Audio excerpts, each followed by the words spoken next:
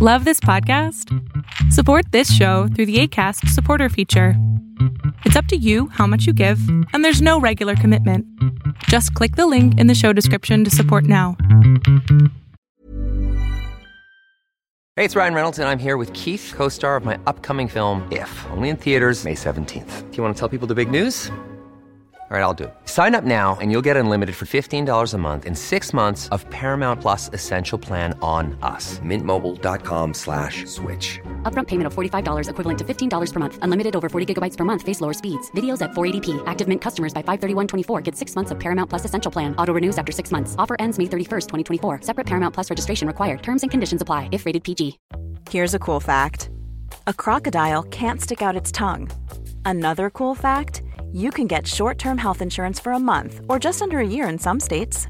United Healthcare short-term insurance plans are designed for people who are between jobs, coming off their parents' plan, or turning a side hustle into a full-time gig. Underwritten by Golden Rule Insurance Company, they offer flexible, budget-friendly coverage with access to a nationwide network of doctors and hospitals. Get more cool facts about United Healthcare short-term plans at uh1.com. Greetings, comrades, and welcome to the eastern border of the United States, that is. Hi from New York. Yeah, I'm on the East Coast, enjoying things that are happening here.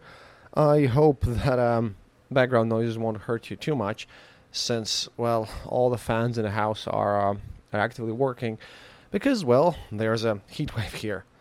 And, yeah, it's pretty bad.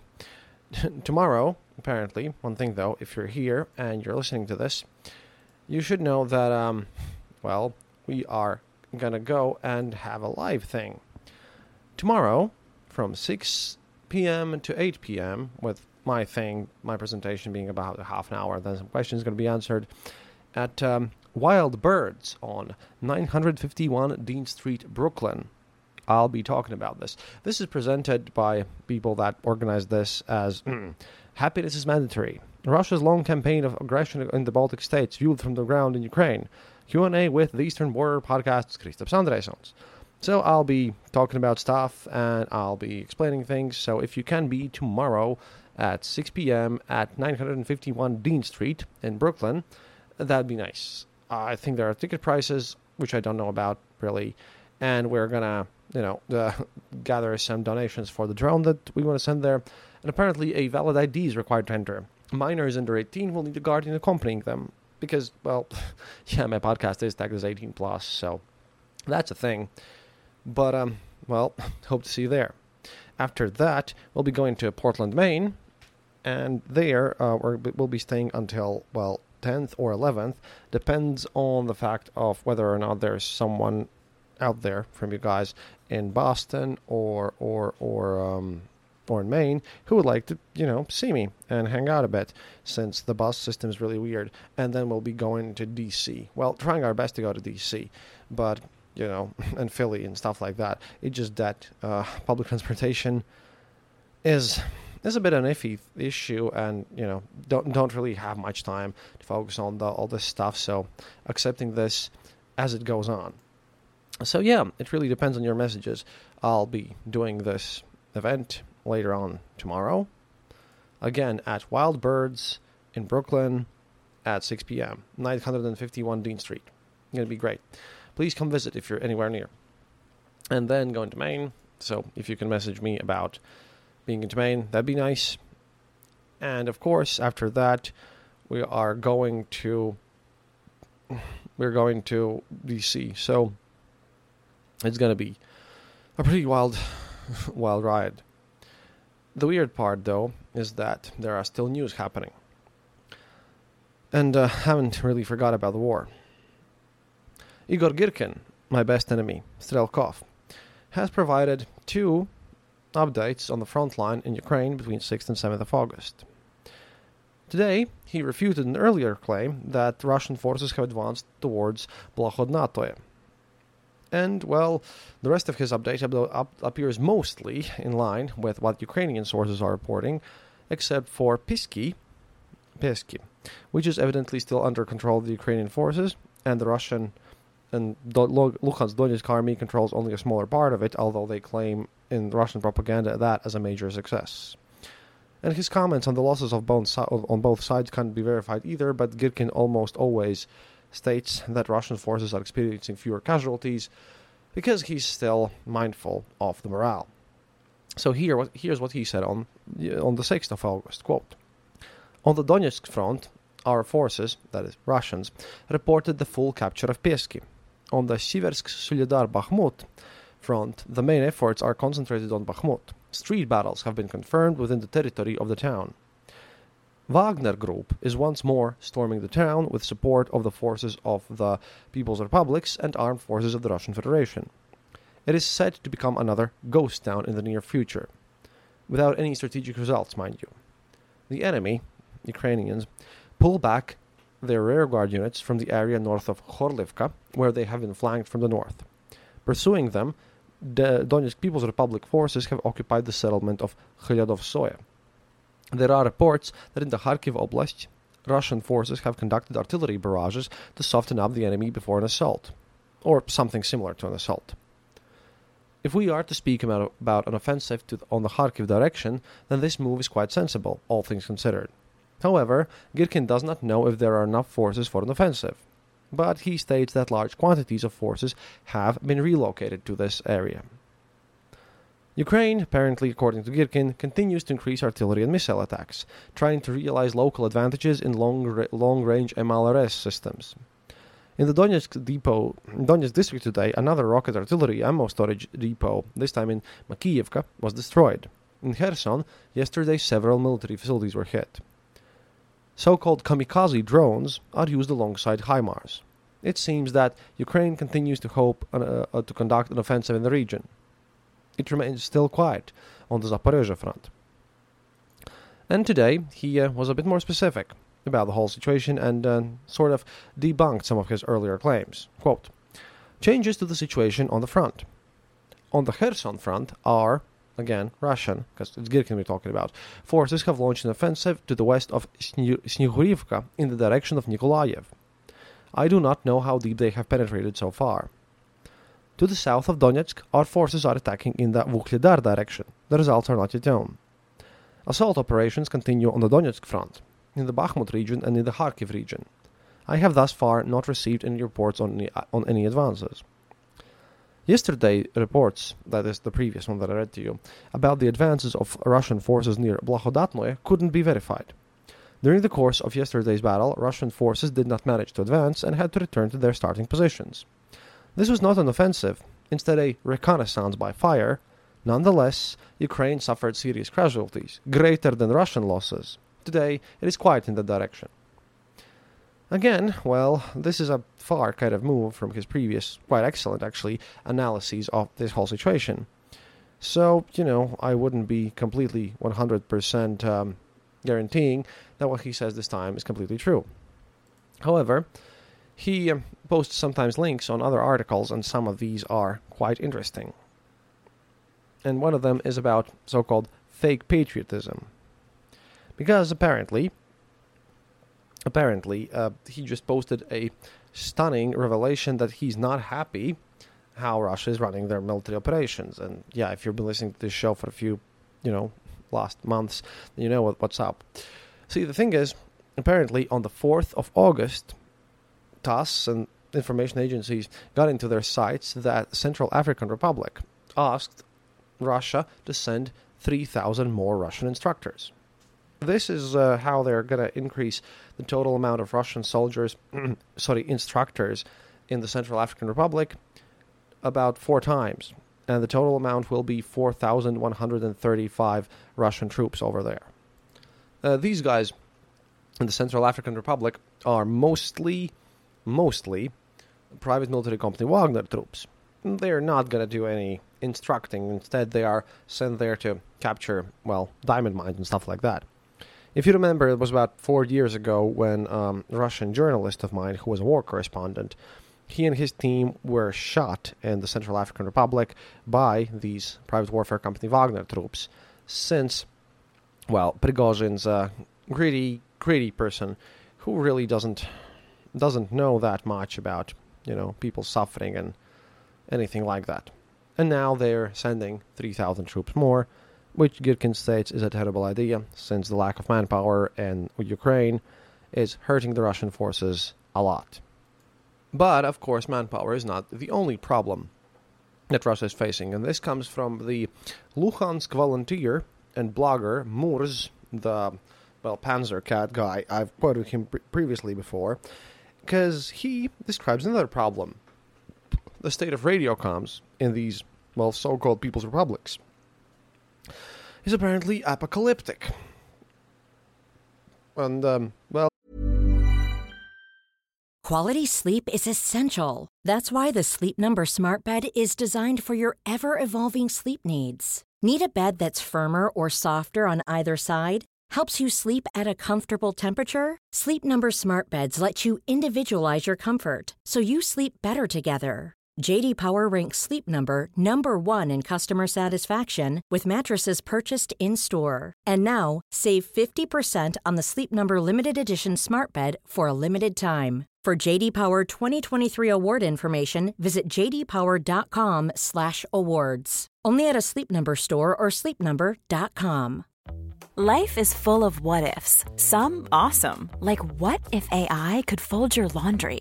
And some, less awesome, like what if you have unexpected medical costs? United Healthcare can help get you covered with Health Protector Guard fixed indemnity insurance plans. They supplement your primary plan to help you manage out-of-pocket costs. No deductibles, no enrollment periods, and especially no more what-ifs. Visit uh1.com to find the Health Protector Guard plan for you. You hear in your own, because it's just a bit something. So another analysis is coming soon about this, because if it is as they say, then it might actually not even matter that much, and that puts Girkin's claims. Sorry, someone just posted a meme about Igor Girkin recently, so yeah. But apparently Igor Girkin's claims don't really ring that true, as, I don't know why he started to twist around these things, but I'm double checking. But the whole situation makes me wonder. Now, from Moore's quote: "Some things look quite apocalyptic, yes. Impressions of the past day add up to a picture which for the uninitiated appears as apocalypse tomorrow, if not today.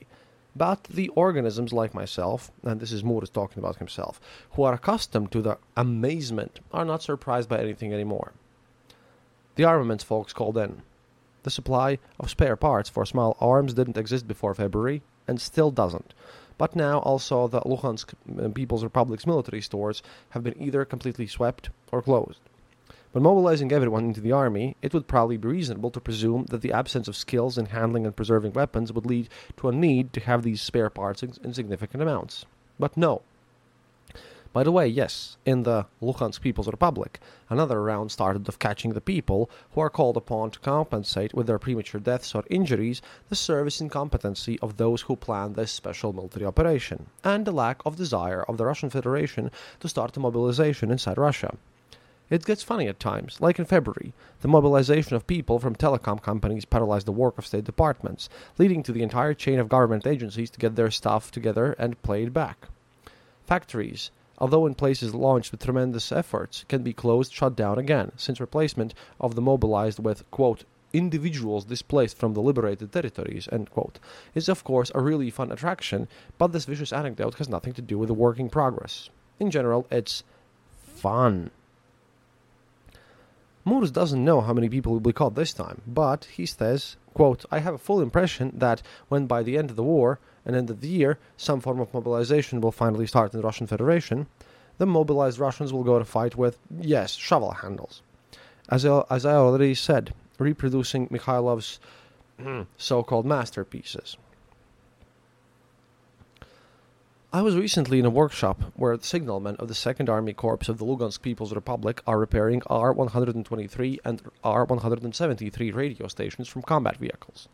No, they do not give the restored R-123 tube radios to a museum after restoration. They put them back on tanks to fight. Let me reiterate, they are tube radios.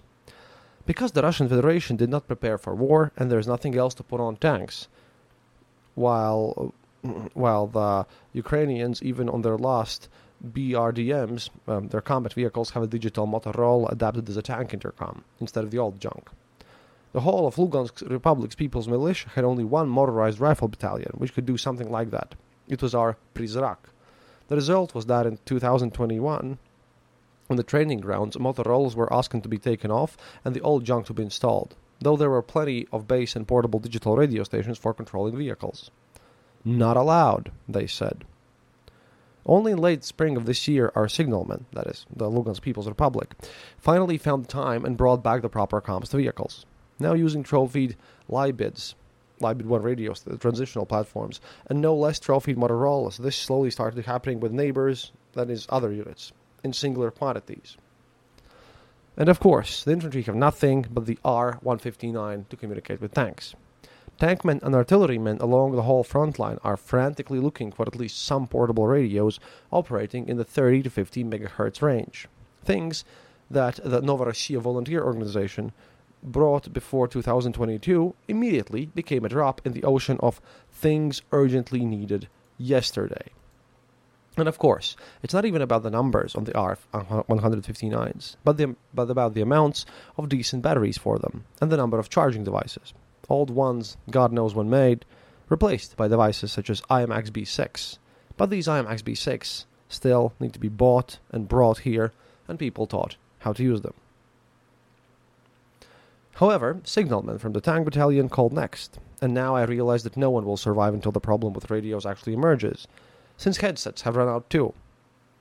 And no, Moore says here, dear reader, a headset is not a cloth cap with foam inserts protecting the head of a tankman.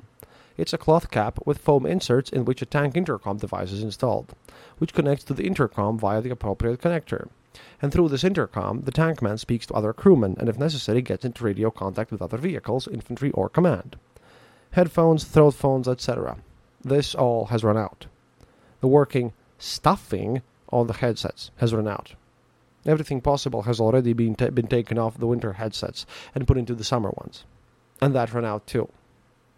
And there are no supplies. Now, on my part, I'd like to comment here that this probably guarantees the fact that if this war goes into winter, Ukraine's going to start to have some major victories. And only a single, really major victory of Ukrainian side is actually what's necessary to kind of push all these things to a breaking point, which I think we all would be quite inclined to see. At any rate, this is it for today. Please do come and see me if you're in New York. It's tomorrow. It's on my Twitter page. Please follow me on Twitter at Eastern_border. It's the pinned post. I won't be really pinning this episode, but it's on the pinned post. Go check it out. It's on the Wild Birds, 951 Dean Street in Brooklyn. That's happening tomorrow. And after that, going to Maine, Portland, and after that, gonna go visit D.C., Also, would like to plop in my head into Boston, because we're leaving at 19th, and up until then, I would like to see as many of you as possible. We have some gifts for you as well, not like we came open-handed. Whole travel experience was a bit weird, though, because of 4 hours spent in JFK and passport control, and obviously I'm still a bit jet-laggy, because, I don't even know. This thing hits me, well, extremely hard sometimes. It is what it is, but hey, doing my best here. And not forgetting about making new episodes. And of course, as usual, if you would like to support this show, please consider becoming our patron on patreon.com/theeasternborder, or just click the donate button in theeasternborder.lv. But remember that up until the end of August, all that money goes for our drone supply. And, this is where tomorrow's event money is also going to go. Unless you specifically write to me that it's for some other reason, and once again, if I have missed some emails, I'll go and check them out tomorrow morning when I wake up. But I guess right now, for me, it's actually important to sleep and prepare for tomorrow's event. До свидания, товарищи. And as always, remember, happiness is mandatory. Traffic jams, tailgating, pile-ups. Ugh, the joys of driving. How could it get worse? The federal government wants to have a say in what you drive. That's right. The Biden administration's EPA is pushing mandates that would ban 2 out of every 3 vehicles on the road today. Don't let Washington become your backseat driver. Protect the freedom of driving your way. Visit EnergyCitizens.org. Paid for by the American Petroleum Institute.